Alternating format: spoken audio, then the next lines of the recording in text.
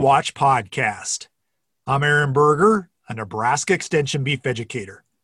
For today's Beef Watch podcast, we're going to be discussing a recent webinar hosted by the Beef Reproduction Task Force titled Investigating Causes of Conception Losses. To discuss this topic, I'm joined today by Dr. Lee Jones, who's with the University of Georgia and works in the College of Veterinary Medicine. Thanks for joining me today, Dr. Jones. Thank you for having me, Aaron. Appreciate it. Dr. Jones, this is the first time we've had the privilege of having you on the Beef Watch podcast. So before we talk about today's topic, tell us a little more about yourself and your role there, as well as your responsibilities in the College of Veterinary Medicine at the University of Georgia. Sure, Aaron. I grew up in Georgia and got my master's at the University of Georgia in cattle reproduction back in the 80s. And I went from there, spent some time in Texas, worked for a company there, then went to Colorado, worked for a cattle feeding company in Colorado. While I was there, I went to vet school, got out, and in 98 I moved to Curtis, Nebraska, and I practiced there for about 13 years, cow-calf, primarily rural mixed animal practice, did a lot of embryo transfer, cattle breeding. There we worked with a lot of producers over the years and chased this thing that, as far as trying to figure out pregnancy loss. And then in 2010, I came to my position here at the University of Georgia. I left practice, just wanted to work with veterinary students and give them a practical exposure to beef cattle practice and how to work with clients, how to work with beef cattle and figure out how to improve production and reproductive efficiency in cow-calf herds. Dr. Jones, you are part of the Beef Reproduction Task Force, and really that task force is a collaboration of a number of folks from different universities who are focused on understanding beef reproduction and really committed, from my perspective, to try to put together applied practices, management tools that producers can use to help them be successful in raising beef cattle. And one of the things that you focused on in a recent webinar was understanding, investigating the causes of conception losses. Share with us a little about the importance of that. You obviously have a lot of experience in this area. Walk through with us some things that you think are key that cow-calf producers know and understand as they think about conception losses. Sure. Well, it can be pretty frustrating to get that cow pregnant or think she's pregnant and then her not deliver a live calf. So, the big thing is that when I talk with farmers, producers, I just ask them, say, do we know she's pregnant in the first place? As long as she's been preg checked, confirmed pregnant, then we're going to work from a pregnancy loss standpoint. Of course, that when we lose that pregnancy, if it's less than 45 days, that's considered embryonic failure. If it's beyond 45 days, that's considered abortion. And then, when we're right there at birth, it's important to understand, did she actually abort the calf, or was there something else going on so that the calf actually wasn't delivered? Maybe it might have had some dystocia or just some delay in being delivered. And then at that point in time, it's really history. We're asking a lot of questions.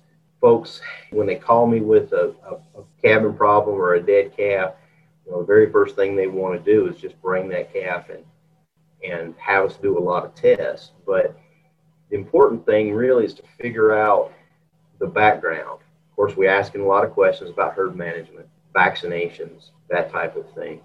But we're also really interested in anything that might have happened in the previous couple of weeks before that cow lost that calf, because we really want to get a picture of the farm, the biosecurity of the farm, the management of the farm, the nutrition on the farm, all of those things. So a lot of times I'm just going to ask a bunch of questions, getting the history, helping to understand what's been going on and what might have contributed to the pregnancy loss. Dr. Jones, obviously there's a lot of factors that can contribute or be, triggers for pregnancy loss, everything from a nutritional problem to a genetic issue to a disease issue. How do you help producers think through and kind of evaluate where maybe the problem point may be occurring? That's the key, Aaron. Trying to figure out, as we work together, we really need to look. Obviously, if we have the fetus, we'll know about the stage of pregnancy when the loss occurs.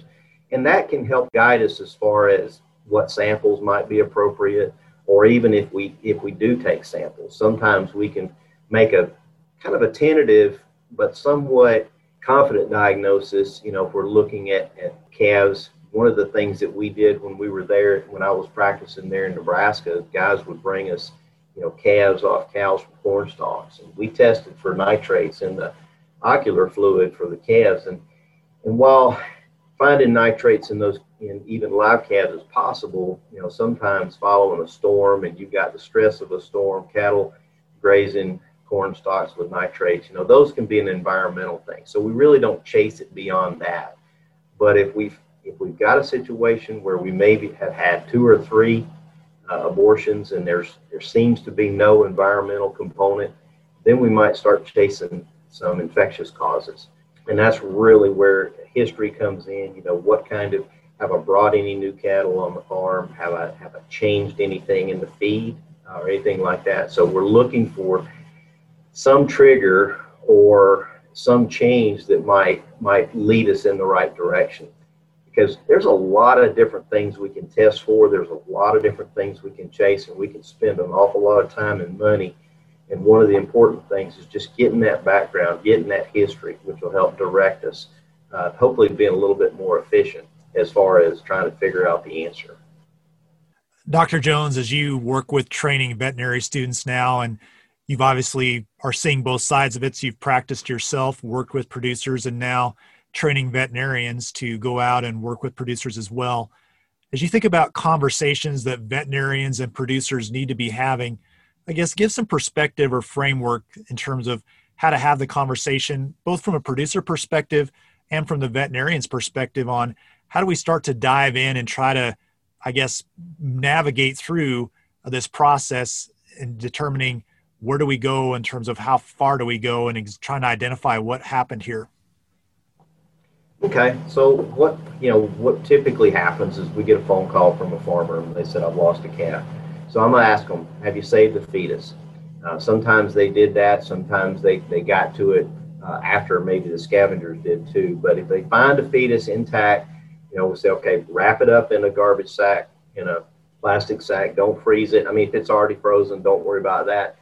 Whatever condition you find it in, wrap it up in a sack, put it in a cooler, keep it cool. Don't freeze it if it's not frozen. I mean, if it is frozen, don't thaw it out, but keep it in whatever condition, state you found it in.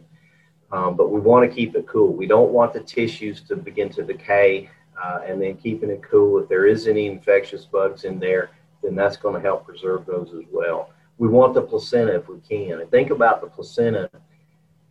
Everything that attacks that calf has got to go through the placenta. If it came through the mother's bloodstream, it still has to go through the placenta. If it ascended up through the genital urinary tract, it still has to cross the placenta. So the placenta is a very important piece of tissue to collect for that. Even if it's fallen on the ground and gotten dirty, it's still really important, because we can do histopathology, which is basically looking at the tissue under a microscope. That can be very telling. And then, of course, if we can, we want samples from mom, the dam, and those would be blood samples predominantly.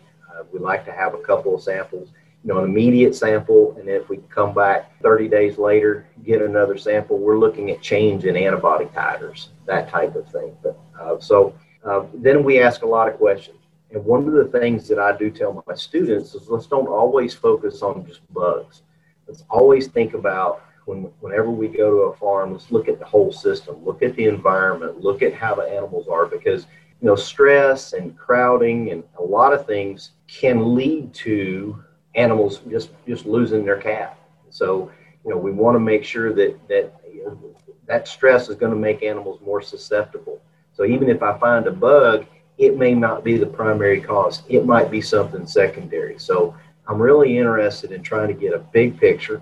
Of course, that means you got to reach out in several different directions. But as many of the people that are listening to this podcast, Aaron, they've probably chased a few abortions and really not gotten any satisfactory answer.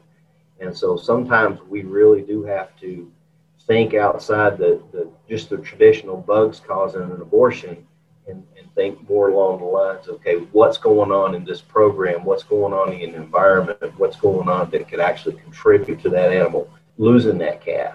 And maybe it's just an immunosuppression problem where, we've had a really stressful storm. The animals were marginal on nutrition or mineral program, and then they just lost the calf, because of that trigger. Dr. Jones, as you think about this and you think about this from a producer's perspective, I think one of the challenges is sometimes I've had a cow that lost a calf. Now I've got a second cow that's lost a calf. And all of a sudden, where do you start to say, hey, we need to start paying attention and have some work done to see if there's a problem here? Or, we're going to expect we're going to lose a certain percentage and that's just part of it. Yes. I've had situations where, one calf, you're going to lose one calf. And we hate to do that. I mean, that's obviously that cow has just suddenly become unproductive, even though we got her pregnant. But you're right. That's a little bit to be expected. We can have calves lost close to term for a variety of natural reasons. But when we start to lose two, then we really need to increase our vigilance. Of course, two out of 20 is very different than 2 out of 100. But it begins to become a problem. When we're hitting the 3, all right, now we definitely need to make sure that we're watching a little closer. We're collecting samples, and then we go ahead and really initiate an investigation. Contact the veterinarian if you've got a veterinarian, or contact a lab and then find out, okay, what kind of appropriate samples do we need to take here? What kind of things do I need to be looking for? But yeah, the odd one happens. Like you said, it's natural. But when I get to 2, or especially when I get to 3, especially in a close time frame of a few days or within a week, then I think that's a good time for action. Dr. Jones, anything else you'd like to focus on or highlight on this topic? Well, patience and records.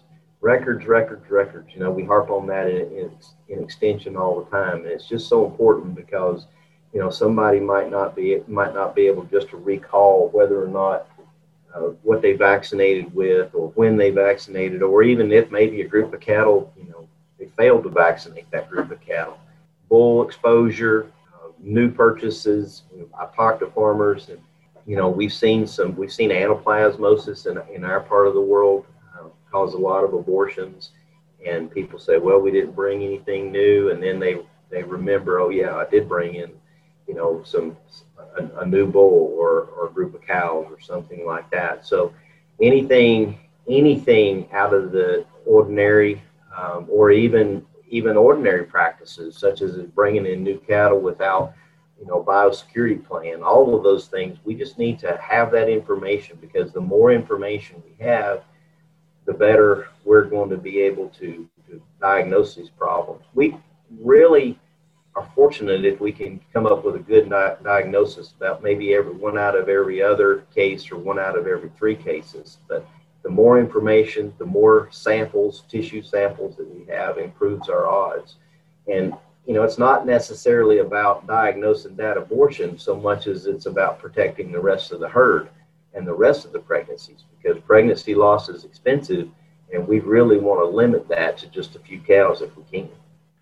Well, Dr. Jones, I really appreciate you taking the time to join me today. Well, thank you, Aaron. I appreciate you having me. Well, for more information on the topic that was discussed in today's Beef Watch podcast, I'd encourage you to visit the beefrepro.org website.